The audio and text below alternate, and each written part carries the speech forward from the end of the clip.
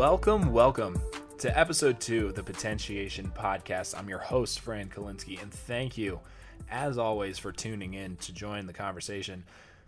Always starting every episode with gratitude.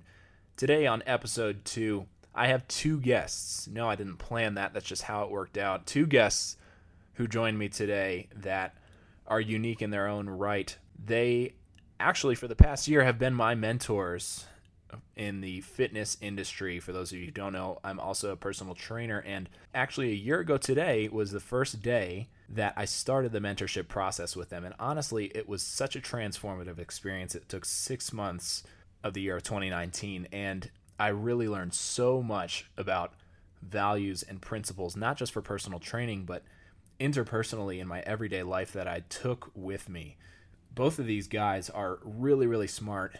They have a group mentorship program that I was a part of that is still going. And not only is it still going, it's going strong. First, Kyle Dobbs, the first founder of Compound Performance, who is just an absolute wealth of knowledge, not just in fitness, but psychologically. The guy is really, really smart. He knows his stuff. Not only does he know his stuff, but he caters to his information in a way that is just digestible for everybody. And I think that's what makes the business model so good. And then Matt Domney, his business partner in Compound Performance, who's really helped shape the brand in a way that appeals to a broader range of people. Matt is just an insanely strong dude. He's got a garage gym. Go check him out on IG if you want to see his antics on there. He is not only funny, but he is smart. He is a perfect fit with Kyle, honestly, I think, and I think that's why I gelled so well with these guys, and I think it's why the values still stick with me to this day as I'm training people over the computer in the COVID environment. Guys, this is episode 2 of the Potentiation Podcast with Compound Performance. Enjoy. All right, welcome to episode 2 of the Potentiation Podcast. I have 2 guests that I'm thrilled to have on today. 2 guys who I've called mentors actually for about a year now. I started my first round of the Compound Performance Mentorship July 1st, 2019. Since then, I've been ecstatic to work with these 2 coaches who have helped me kind of transform my personal training business, and the values that I took with me have stuck today, especially in the COVID environment where everything is remote, everything is online, and they have an insanely good product that I feel like is only getting better, and we're going to dive into that today, just how that has kind of evolved over the past year. Go ahead and introduce yourselves, guys, and tell the world who you are. For those of you who don't already know, who is Compound Performance, starting off one by one. I guess I'll go first because Matt's just staring at me. So my name's Kyle Dobbs. I'm the founder of Compound Performance, and I started this business about 2.5 years ago, and I worked in New York for about 14 years before that, prior to that, as a trainer, manager, multi-facility manager, regional manager, and then national education director for a few different companies. Became just very dissatisfied with my work-life balance. I have a family, just wanted to spend time with them. And moved back to the Midwest, where I'm originally from. So I'm located here in St. Louis now, and started this business and really haven't looked back since. Matt joined me a little over a year ago, and I'll let him kind of go into more about what he does, but we've really had the opportunity to grow with his help from that point on. He handles a lot of our training stuff, the vast majority of it, and I handle the trainer development side of things. So we kind of have a split department type setup, and works really well. You'll hear us kind of fight like an old married couple, often, but we like each other. We hug when we see each other. It's good. Yeah. That was the most awkward thing that's ever happened. I came to my house one time in January, and I put my hand out to shake his hand, and he's like, no, I'm a hugger. And he goes to this big hug, and I'm just like, I don't know what to do. It was kind of funny. But anyway, I'm Matt Domney. I am the head coach of Compound Performance. Like Hal was saying, I do all of the remote training. I also assist in the group mentorship and build the spreadsheets for all the stuff that we're doing. That's actually one of my happy places, is building PowerPoints and building spreadsheets. But I've been a trainer and a coach for the last 8 years. I started off in 2012 as just a regular personal trainer at one of the small little boutique gyms in New Jersey. Moved to a larger corporate gym that larger corporate gym gave me a lot of opportunities, and it gave me the desire for more continuing education and taught me a lot of really good things. They also helped me move to Texas, where I currently live. So I'm located down in Houston, Texas. From there, I got kind of stale and got kind of stuck in where I was, and I decided to actually hire Kyle as an individual mentor. This time, I think in like January 2019 or something like that. He actually didn't think that I was going to do it because I was prepping for a powerlifting meet at the time, and we had our consultation like 2 weeks before my meet, and I said, "Cool, I want this. I think it's going to be something that will be important for me. I just have to get through my powerlifting meet first." And he, on the phone, he literally goes, "Yeah, cool, sounds good. See you on social media." And thought I was never going to talk to him again. And the day after my powerlifting meet, I reached out like, "Yo, so I'm ready to get started. Let's go." And he's like, "Oh, okay. You were serious about it." So that was the beginning of our relationship. I didn't do much during the individual mentorship, so I didn't get as much out of it as I should have. But then I got a job out of it, so that ended up working out pretty nicely for me. I decided to quit my coaching job and work fully remote and work fully from home in February of this year. So that's a new journey for me, and it seemed to be the perfect time to do it with the whole coronavirus, shutting everything down. And it's just been a great time ever since. Yeah. Yeah, I wonder sometimes about how Kyle gets people engaged with him, because I literally had such an identical to experience to Matt, aside from the powerlifting meet. I reached out about mentorship. He gave me the individual and the group price, and I thought on it for like a week. Probably didn't DM him. He said something similar, actually. He said something like, "See you around," or whatever. And that wasn't goodbye for me, but I'm sure he probably thought in his head, like, "Oh, if this guy comes around, he comes around." And I ended up signing up for the mentorship, and like I said, it ended up being really transformative experience. But I want to talk about kind of the brand of Compound Performance and just how it's evolved. I saw, a lot of Kyle's posts on Instagram before I ever reached out to him, and I think that's how a lot of people come to both of you guys. They see an educational post that's shared by somebody else, and you have to kind of understand that people are going to reach out and ask questions, and you guys have a lot of people who ask questions, and you do a great job at addressing those questions. With both of your guys' educational backgrounds, both as teachers and trainers, does it ever become overwhelming, the amount of questions you guys get, or the amount of, do you ever just kind of divert to saying, well, join the mentorship and find out, or do you take the time daily to answer the floods of questions you guys get? So for me, it's definitely situational. Yeah. It really depends on what else I'm doing and how much time I have available. I do genuinely love to talk to trainers, right? So I will answer as many as I can. That being said, there are people who definitely take advantage of it also, yeah. Right? You'll answer a question, and then there's a question every single day from that point forward, right? And it just kind of keeps going and going. And at that point, I don't always refer them to our products. If it's something that's more based on like a system or a systemic type of learning, I'll just say hey, maybe you need to go take this seminar, right? And get a better understanding of it, because I can't teach you this through DMs. Right. That's not an efficient way for you to learn this and actually be able to apply it with your clients, because I see that you have good intentions, you're asking good questions, but this isn't a good learning environment for you, right? So I think it really depends on who the person is, how many times they've actually reached out to me, and then kind of what I'm doing. But I'll generally answer a few before I'm like, hey, we either need to set up a consultation call, right, and talk over like a Zoom call, and we can talk about what we do, because this is what other people pay us to do. Right. Or you need to just go take that system to gain a better understanding of it, because at the end of the day, I want trainers to be better. It doesn't have to be through us, although I think we do a good job at it. Yeah. But I want trainers to be better. We want to raise the floor in the industry. We want people to be educated. We want people to be able to help as many clients as possible in the best ways possible, right? So I'm all about providing information when it's appropriate and when I'm able to, from that standpoint. Right. I feel like you guys gel really well, and a lot of the reason why I like your guys' content, I like what is going on at Compound Performance, is because you guys kind of offset each other in an interesting way, right? In the mentorship, Kyle has talked about, there's a whole section on individual psychology and interpersonal psychology and how you interact with certain people. And Kyle has often said that, he tends to be on the quieter side, and if you were left to your own devices, it'd be a little bit harder for you to make friends. Whereas Matt, he's got the occasional funny meme on his page, and he tends to have fun with it, but he's still educational. So can you talk about how you guys kind of gel, how those those different personality traits that you have kind of make Compound Performance what it is?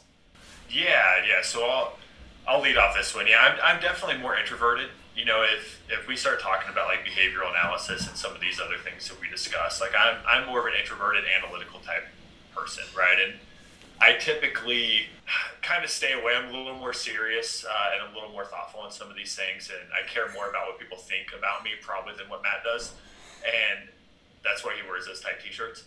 So from that perspective, the way that I communicate and the way that I message people and the way that I interact with my environments and the people within them is completely different than the way that Matt does. And if he was just like me, we'd be incredibly boring. Like I will 100%, go on record saying that. So he kind of, he balances us out really well with kind of his attributes and the way that he communicates. He pulls me out of, my shell a little bit and, gets me a little more social from that perspective. And it's always fun communicating, and throwing jokes back and forth, and throwing information back and forth from that perspective. Yeah. Basically, the whole thing that we do is just Kyle and me making fun of each other, and we throw in a lot of there's educational stuff that comes with it. Like it's one of those things that I think that sets us apart from a lot of other people and other groups in the industry is that we don't take ourselves very seriously all the time. And that's one of the things that I see with a lot of these other coaching groups or other companies is that they only take themselves extremely seriously and try to be as professional as humanly possible. And I think Kyle and I have a bit more of an understanding and realization that we're dealing with a bunch of gym bros and we're dealing with a bunch of meatheads. And that's one of the things that we keep talking about all the time internally when we have any kind of website or tech issues is we look at our tech person or the person that helps us with our website and go, we're just a bunch of meatheads trying to run a website. We don't know what we're doing. We know this. Right. So I think that's one of the biggest things that helps with our banter and everything like that is that we are both fully aware that we need to be better at speaking to our audience, and then they need to learn how to be professional with their audience. But our audience is not a very professional group of people, so we need to have that ability to have that kind of conversation with them. So I think that's one of the things that we do different than a lot of other places. And it's like how I was saying, if he balances me out really well as well, whereas I have a bit more of an extroverted personality, and I don't necessarily always think about things before I do them. Yeah. Taking it a step further, the two of you, Matt mentioned, have worked in a professional capacity together to help each other outside of Compound Performance. Before it was with Matt with mentorship, and then eventually Matt took on the challenge of programming for Kyle and really getting him a lot more stronger, better biomechanics. Matt, talk about the process of programming for Kyle after having been a trainer for as long as you did. Was it just a mess of picking exercises, or how much pushback did you get from him? What did the programming process look like? Every single time that I go to program out for Kyle, I'm like, hey, this is what I'm thinking about doing. He's like, I hate you. I don't want to do this. But honestly, really what we get out of this is it's very the fact that both of us have done a lot of education and have a lot of experience with coaching other people and coaching high-level athletes, coaching Gen Pop people or Gen Pop clients, and coaching everybody in between. It's given both of us, I think, a great understanding and appreciation of the basics. Yeah. So that's one of the nice things about working with Kyle is I get to have a little bit more fun programming out through not being super creative with exercise selection, but being creative with dispersing volume over the course of a training week and picking the appropriate exercise variation to hit the orientation of the muscle fibers that we're looking for. Last phase we had a bit more of a concentric hamstring orientation training block where we did a lot more knee flexion exercises. Now we've got a bit more of an eccentric orientation block where we're doing a lot more hinging exercises, and the same thing is applying for upper body exercises, right? So I get to have a little bit more fun and get a little more creative with my exercise selection and volume prescriptions while still being very basic, because he's going to sit there and go, oh, cool, this feels great. I understand exactly what you're looking for. I'm not looking for a split squat to lunge to curl to press. because it sounds fun and I saw it on social media. Right. So it was the AMRAP program that was the focal point of these past few months and all the way till the end of 2019 and even then into some of this year that was Kyle's program, and that it just kind of took a lot of people past their plateaus, I should say, and took them to new levels. When you programmed AMRAP, it seemed like it fit really well for Kyle, but there's been so many other people who, myself included, maybe not just because I'm also like a tall former basketball player like Kyle, but other people who've just seen crazy PRs off of this AMRAP program. So how did AMRAP start as this one individual program that turned into something that half the country, it seemed like, was PRing off of? The thing that made it work really, really well is it was a very novel exercise prescription in terms of training frequency, in my opinion, right? Where we did a 3-3 training split, which allowed us to maximize intensity over those individual sessions and reduce the total frequency and volume over the course of the training week. But Kyle, like, what would you say your experience was with it?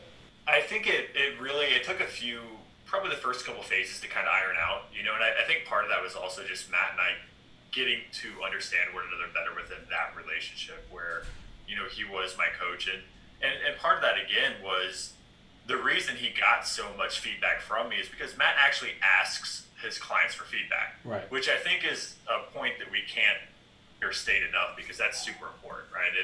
And I also have no problem being completely honest with them just based off of my own training preferences, how I feel, how I perform, whatever. So, we really looked at that program as a way where, Friday is going to be your high volume day, right? Like we're getting into like those AMRAP lifts where we're accumulating really high amounts of volume, 50,000 total pounds plus like per session in an hour, right? So when we look at how the other 2 days, the A1, A2 days are built out, they can't also be high volume, right? So we would kind of have more of a stem day, which was more variability based, where we looked at like unilateral movements, we looked at offset loading, we looked at different things like frontal plane competency and kind of centering ourselves over like a femur, right?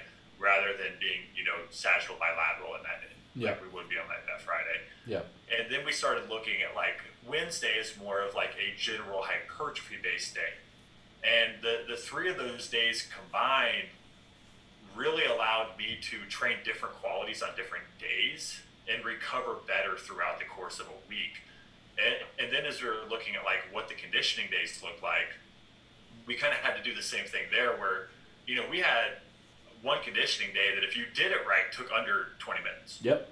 Yeah. It's the worst 20 minutes of your life. Like it was literally like a 2-mile assault bike test and then 100 kettlebell swings for time. Yeah. And out of that 10 minutes, you were probably like on the floor for 10 minutes between the 2 things. Like that's kind of what happened. And if you did it right, that's all you needed. Then it's like go out, be active during the day, take your steps. So we had a day where super high intensity, but very low volume. We had a day that was really built on more like GPP, LICT based work and blocks where we did reverse sled drugs, we did continuous step ups, med ball slam circuits, things of that nature. And then we had another day that was more set up on patterning where we would look at things like statodynamic work, things of that nature that allowed for more like reinforcement, more mitochondrial density work, more capillary density work, and more just overall muscular endurance type training. So again, it's like we're kind of alternating what qualities and capacities that we're training over the course of this week throughout the days to allow for more, not only movement variability through the week, but also energy system variability. Right. The way he laid it out, once we kind of figured out what we wanted to do, I think worked really well for everybody because the days were really split up into, okay, we're not going, balls to the wall every single day. Like you've got Friday to do that. On these other days, we want to chase these qualities. And if we get to the point where these days take away from Friday, you're doing them wrong. Right. And I think the other end of the AMRAP is, Matt and I talked about this a lot with, you guys in the group, right? Especially with like the trap bar deadlift, is people would hit these hit rep ranges that they were previously doing for like 5 or 6 reps for like 20 plus reps. Right. But even then, like they just set the bar down at 20 and like walk away. And we give people a hard time because that's not as many reps as possible. That's as many reps as you wanted to do, right? You had like 3 or 4 in the tank, So I think even then it really opened people's eyes to just what their general abilities were and gave people a lot of confidence week over week to just like smash those numbers. Yeah. And I think there's a huge psychological effect there as well. Exactly. I can attest to, the conditioning days just absolutely sucking. For anybody who's maybe interested in this mentorship, I don't know what this phase of programming looks like, but I don't think I beat my air bike times too many times over. Like I might have beat it 1 week and then by like a split second, and I was probably not working with the best air bike either. But yeah, the programming is unique, like Kyle said, and it's got elements of it that I think require people to dig deeper, because there were moments where I was benching or trap bar deadlifting or squatting, and really squeezing out that last rep is much more than having a number in your head. It's really deciding like, all right, when am I absolutely going to fail at this lift? And I think that, like you said, helped people push to a new height with a lot of these lifts. With that said, you guys have this next round coming up, and I feel like the groundwork has been laid so well with the past few mentorships. How does the programming change, if at all, in these next few rounds of the mentorship? I know you guys both have individual backgrounds that mesh really well. Kyle having worked his way back to probably some of the best shape he'd been in after, you mentioned on other podcasts, knee injuries and other college basketball injuries. And Matt having mentioned doing a number on his body for most of his training career, both with jiu-jitsu and then powerlifting, which does a number on your body in and of itself. How does your guys' individual background, each of your backgrounds, shape the programming, and how much effort goes into it before each mentorship starts? So the individual programming and everything that we're doing for each round of the group mentorship is we're just using the AMRAP program as the example program. So if people want to follow along with it, they totally can. Yep. The only programming that we do provide for it, and it's just something that we can use as a frame of reference for when we talk about programming and periodization. Now, one of the things that we do that is a little bit different, or that I do that's a little bit different when I build a training program, is I take the training frequency and I try to view every single day that you have as a training day as its own individual training cycle. So if you are training Monday through Friday, Monday is its own training program that progresses on its own. Tuesday is the same thing. Wednesday, Thursday, Friday, and Friday are all their own individual training programs that progress and regress as needed on their own. So each week, obviously, is an individual training cycle, but each Monday has to be its own individual thing as well, where like sometimes I could find that, for example, like a lifter might do really well and like not have to deload their squat for 6 weeks. Like I have people who've worked with me, who've been working with me for 6-8 months so far, who've had to maybe take one deload on their bench press because they're just continuously making progress on it. Right. So what we try to do is like we use that AMRAP as an example of that, because that is involved in there as well, where there's some deloads in there, but they're kind of structured and they're kind of staggered in a weird way, where it's like you have a deload session, not necessarily a total deload week. And we use that as the same kind of method to use that to teach our people about how we program. Right. And I think having that option, I think, makes it that much more desirable, right? Giving somebody the option to do a program or train in their own way gives people a little bit more freedom, maybe makes the mentorship a little bit more attractive, because you're not bound to one thing. You have that freedom to choose your exercises. When we talk about the brand of Compound Performance now, obviously every personal trainer has pivoted to or not every personal trainer, but the landscape of personal training has changed with COVID and the virus, and now we're seeing a lot of online training being implemented. Has that presented has that posed any challenges to you guys outside, maybe whether it's inside or outside the mentorship? I know the mentorship thrives on a remote setting, but maybe programming for your individual clients outside of the mentorship, has the virus and the landscape we're in kind of changed things for you guys dramatically, or not really? I think anytime you change like the training environment, that you have to adapt the context of what you're looking for from a training program as well. I think we've, especially like I said, Matt more so than anybody else has really had to adapt a lot of our training to stuff that you can do at home, over the last few the last few months, because not everybody has a stacked out, garage gym like he does. So us living in the real world, we've been doing a whole lot of like split squats on our couches and like kettlebell swings with maybe some, the one kettlebell we have at home or whatever. Yeah. I think you have to get creative within that process. And, I've talked to a lot of coaches on the development side who are going through this as well.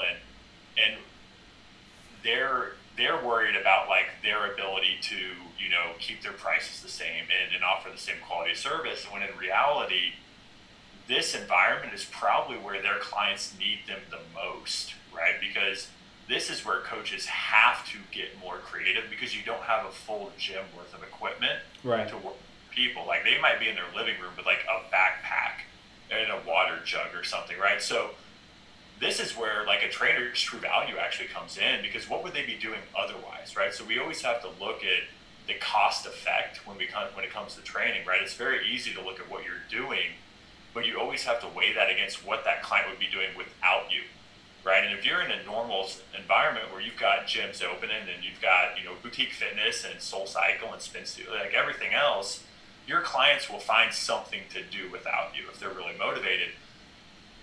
But when there's not a place to go and there's not kind of a mapped out environment where they know what to do, they typically do nothing, right? So this is where I think, trainers can really be of more benefit to their clients than ever before, because it's hard to get motivated in your living room. Like I felt that, Missouri's open right now, so I'm lucky enough to be back in a gym, but I felt that as much as anybody else. Like it's hard to go out in your driveway and continue to do the same stuff, right? And to get motivated for that. So I do think trainers undersell themselves over the last few months. And I think they really need to understand like where their value truly lies from that perspective as well. Right. Yeah, I mean, it's been really interesting. Like you said, I've literally experienced the backpack water jug situation with clients who don't have any equipment.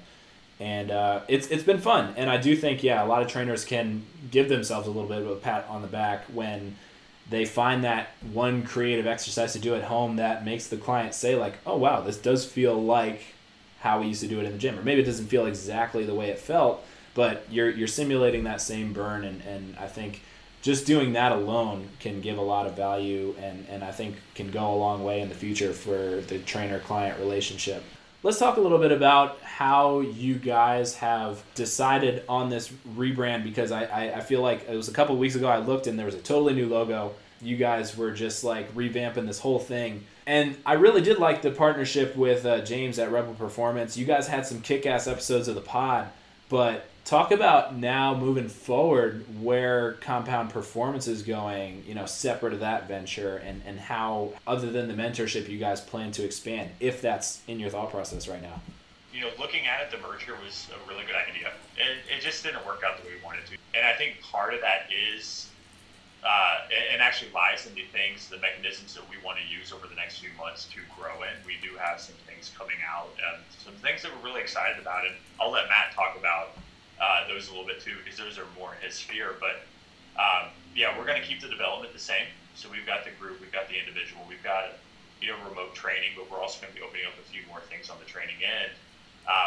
But growth is something that we're really excited about. We've got also some other scopes of fitness that we're delving into, and we're working with a group of health coaches and nutritionists, to also kind of delve into building out a product for that, for both client-facing and trainer-facing applications. It's definitely an exciting time. Over the next 3 or 4 months, you'll see several different launches from that perspective that we're both really excited about for all of them. We've communicated with a lot of very high-end coaches in our network to do some contract work with us that's going to, I think, benefit a lot of people in the industry. Or a lot of people who are looking to get into any sort of training or anything like that at all, where it's going to reach, or it's going to broach a lot of different niches, and it's going to cross a lot of different areas and give people exposure to some really high quality training programming that they wouldn't necessarily see otherwise. We're also going to be launching a new education product in August, which I'm super excited about, where we're looking at taking the group mentorship talents and the things that we've been doing with that into a bit more of a specific field for powerlifters. So that's another one that we're pretty excited about launching too, and I think it's going to be something that's never been seen before, and it's going to be very unique. That's awesome. I definitely think that you guys have such a broad audience. It's trainers, it's powerlifters, it's people who just want to get jacked and strong, and your guys' motto of jacked, strong, being pain free. I think that bodes well for you guys in the near future, especially given that people are going to be eager to get back to the gyms whenever they reopen, and maybe have some sort of structure. I think you guys have a really great avenue for that.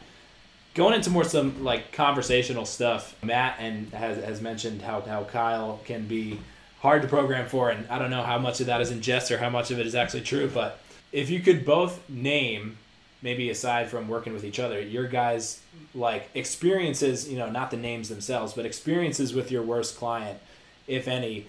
What was something that you just had like a run-in with a client where it was like, all right, I got to take a step back and decide, do I keep going with this or do I, like, when has it ever, you guys both seem really, really patient. So I'm eager to hear if there's ever been somebody who just like really grinded your gears to the point where it's like, can't work with this person. Yeah, I've fired one client my entire career, and the one client that I fired, we were doing a trap bar deadlift, and he told me that the exercise and the way that I was telling him to do it was wrong, and it was impossible to get any leverage and any mechanical advantage in the way that I was teaching him how to do it. And his chiropractor told him to do it the way that he was going to do it. And I said, okay, cool, have fun, do it. And immediately hurt his back, like instantly, like really, really badly. And then was like looking at me like, why didn't you stop me? And I was like, I tried to, and you didn't listen to a word that I said. So he went to his chiropractor, came back, and as soon as he came back, I told him straight up, I was like, I do not think that this is going to be a good relationship for us anymore. Just simply because you've proven that you are not willing to listen to me when you put yourself in a compromising position, and not allowing me to do my job is something that I'm not cool with. So this is not gonna be something that continues anymore. Yeah. So basically, if you have somebody who's telling you what to do and they're smart and they know what they're talking about, just probably listen to them. Yeah. Yeah, as far as my end, one, I think Matt's really trying to make me out to be a diva here. I really I complain about him as a person and not necessarily his programming, so I want to make that clear also. Got it. And that's understandable, I think, for most people. So, from a client perspective, I think I'm definitely more patient now because of my experiences as a young trainer in New York. I trained a lot of sessions. I was a very high volume trainer for a company based out of there. And I had a lot of clients that, I took on and maybe shouldn't have, just based on, poor personality fits or whatever. And I definitely, the people who I always had the hardest time with were the people who didn't value my time. So anyone that I ever worked with that was a frequent, canceler or no-show person or whatever, those are people that I always had a lot of trouble with, because I always prided myself on putting everything I could and investing as much as I could into their programs, into their sessions. And I think, now looking back on that, I probably didn't reflect as much on myself as I should have at the time, just being a younger, kind of more biased trainer, and realizing where I wasn't meeting them from that perspective. I think, anytime we're talking about being a professional, being a service provider, it's your job to get clients to show up. Yeah. And you're not going to win every battle. Like, you're going to have people who just don't show up. Like, that happens. But I do think we have to be self-reflective in that. And objective, right? And critically think about the service that we're providing, and are we meeting them at their values? Are we meeting them at their level from a training perspective? Are we doing enough of what they want to have them enjoy the overall training experience? Or are we just writing out a program because we think, or we're biased towards like a certain system, right? And or certain drills or whatever, exercise selections. So I think the further I got into my career, the more feedback I took. And the more that I understood, what my responsibilities truly were as a trainer, especially working in the Gen Pop realm. I didn't work with a ton of, high-level collegiate athletes or professional athletes. I had a few, but 99% of my business was just New Yorkers, just everyday people, right? And they were all busy. They were all highly distracted. And it was my job to provide a service that they enjoyed and looked forward to coming to, or else they weren't going to, right? Because we know that the number one factor of any training program is adherence. And getting people to show up is literally not G.I. Joe style half the battle, but it's like 95% of the battle. From there, it's just like the programming is usually pretty arbitrary for what they want to do. It doesn't have to be highly specific because most of them don't have a lot of specificity-based goals. A lot of it is just, hey, let's come in 3 times a week. Let's get moving. We've got a few patterns that we need to work on. We've got some qualities that we need to train from a cardiovascular and strength perspective. And as long as I fill those buckets, I don't really care that much about what the application looks like. Like, we want to do a squat. I've got 15 different variations that we can try. Which one do you like the best? Right. Which one do you the best within, right? It doesn't have to be a barbell back squat. It doesn't have to be a Zercher squat or whatever. It can be something that you enjoy doing, because if you enjoy doing it, I know you will do it with better intention. And that certainly matters as well, right? So just being more flexible in the application while not losing my actual training principles probably would have actually helped me a lot when it came to dealing with quote-unquote problem clients, you know, in the past. Because looking back and being realistic about it, they might not have been that big of a problem. It might have probably fallen on my shoulders instead. Yeah. Takes coming from you, it takes a lot of reflection to kind of come to that conclusion. But to the point of stubborn people, it's kind of a good segue into the next topic, a little bit on the funnier side. But there was a small Instagram war about the trap bar a few months back that you guys were a big part of, which I honestly never saw you guys engaging in or wanting to, like, I never saw you two as the guys who would start a fitness fight on, maybe not a fight, but a fitness confrontation on Instagram, defending your position so strongly. And I love that it happened, though, because I think that kind of closed-mindedness, you know, we're not going to go into it too much, but that kind of closed-mindedness in the fitness industry or the lack of adaptability, I think, can set a lot of people backwards. So how often do you feel the need, and I think both of you guys do a great job of it in your posts, not being too passive-aggressive about it, but how often do you feel the need to address misinformation, or maybe just there being too much information, especially in the age of social media with fitness on your guys' social media or in newsletters or however you guys go about it? Yeah, I mean, for me, it's always about context. I think you can't look at training interventions or drills or equipment is this arbitrary right or wrong, context. Everything's going to be appropriate to task and goal, right? Like, even when talking about whether or not something's functional, right? Like, you can't define functional without understanding what outcome you're trying to achieve, right? So if we're talking about a certain piece of equipment versus another one, and one of them allows for a better line of pull, better loading, and what would probably be a quote-unquote less risky position for most people, like, I'm going to pick that, right? And if somebody tells me that that's not correct, I'm going to say, according to who and for what, right? Because the fact that you're following these, rules doesn't mean that I have to. When I look at things being incorrect, I see that more as a mismatch with application, not ever the intervention in a vacuum.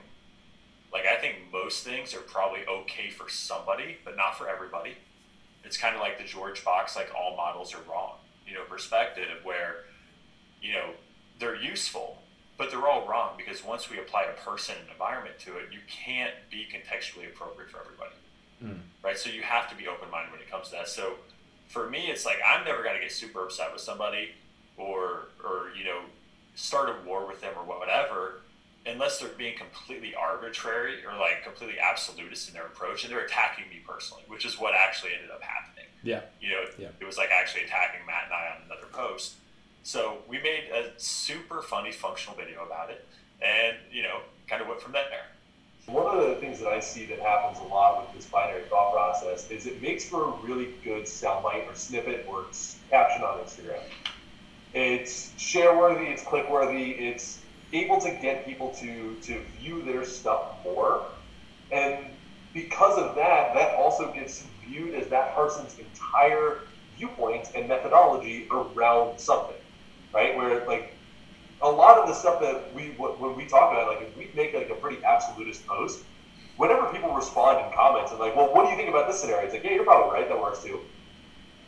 And they're like, hold on a second, what? It's like, well, yeah, the context of that thing that you just said is different than the person who we were referring to in this, or is different than me. So that also works. And the problem is, the it depends answer is not a really sexy one to sell to get more people into what it is that you're doing. So with social media, it's one of those things where you unfortunately you have to come across as a little bit more binary to get people to engage with you, because all engagement is going to be good, right? If you get somebody who's negatively commenting on something and you can refute their points and you can talk about it in a certain way, you can drive up your engagement, get more likes, get more clicks, get more shares and saves, because you've now brought up pretty good points defending your argument, right? Whereas, or like changing your argument and changing the person's mind on the context of whatever it is that you're looking for. So I think that's one of the things that gets lost, is that social media is not a true reflection of who that person actually is. It's a snapshot of that particular moment in time.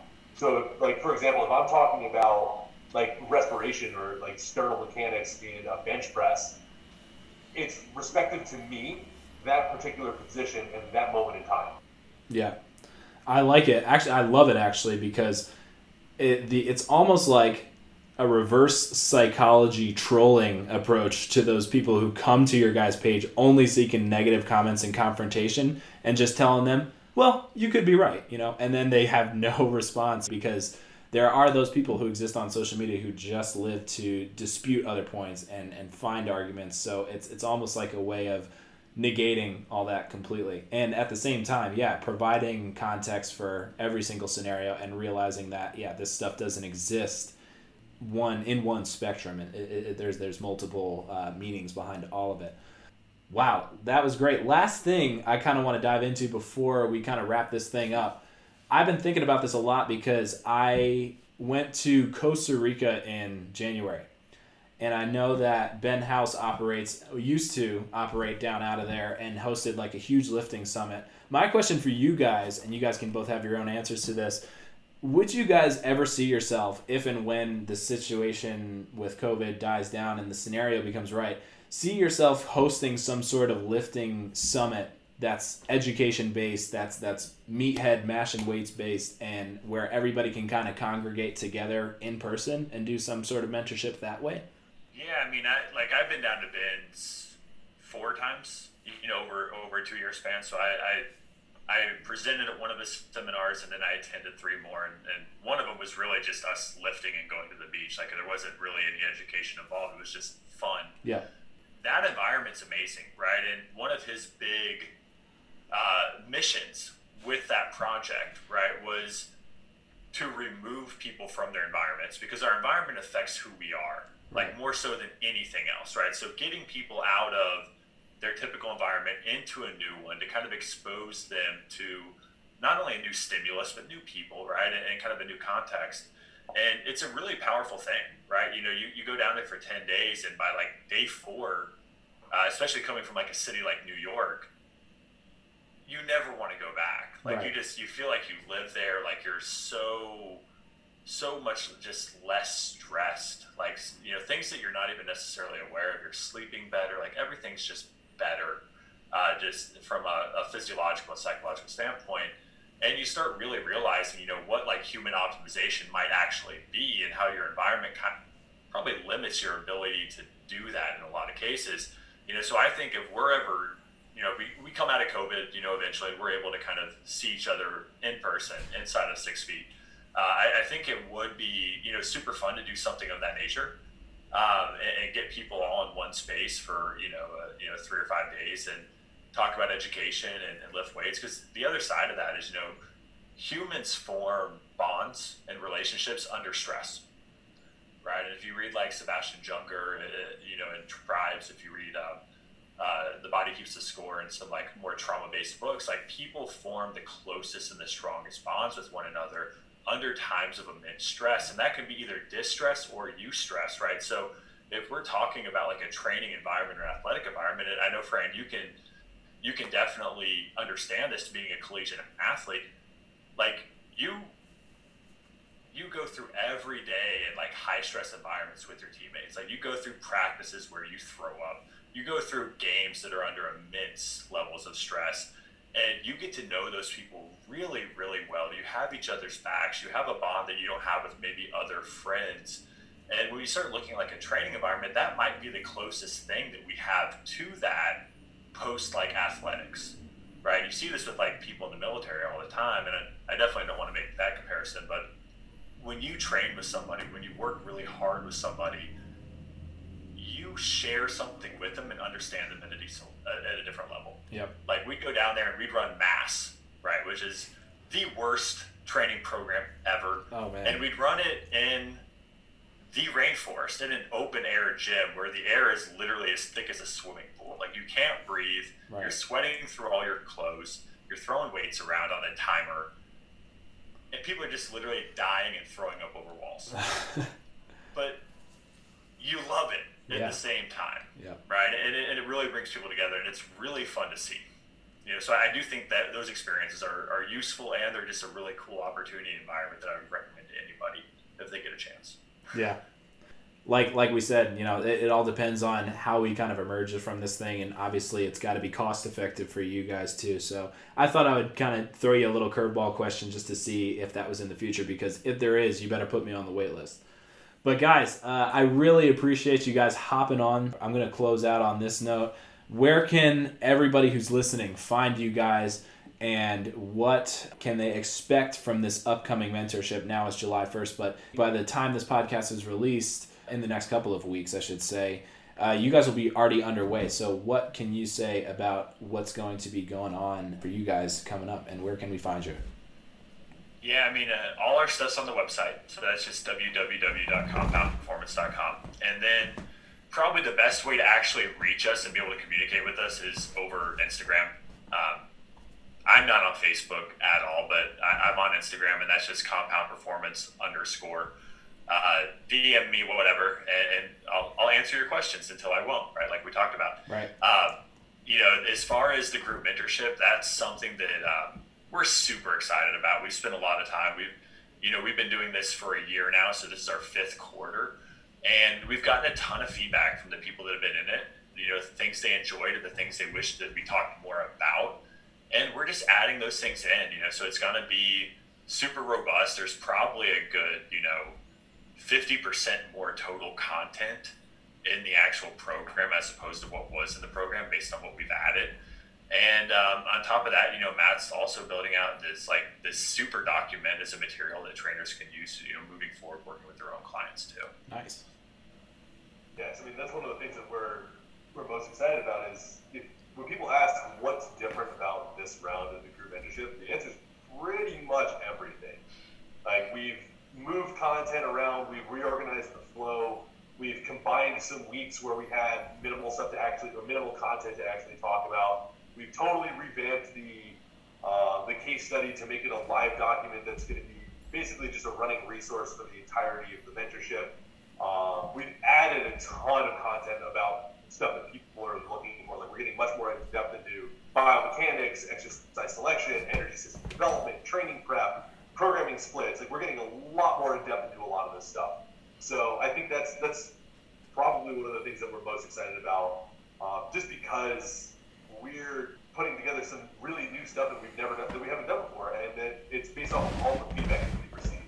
And with the feedback that we get from people, we can make it like so much better than anything else out there because it's going to be guided by the people who are also in it. I just rambled on for a long time without saying where to find me. If you guys want to find me on Instagram, my name is @MattDomney. I will also respond to your DMs if you DM me, but I have a 1 response limit before I send you a calendar link if you can pay me. Just kidding. I'll answer as many as you want. Got it. Some flexibility from both of the coaches at Compound Performance. Guys, thank you so much for hopping on. This has been the 2nd episode of the Potentiation Podcast. You can find us here on iTunes, and you can find these guys at compoundperformance.com or at their social media handles if you're interested, coaches and trainers, in becoming a better trainer and building your business model right now. Guys, thank you so much. That wraps it up. Thank you, Frank. Hey, man.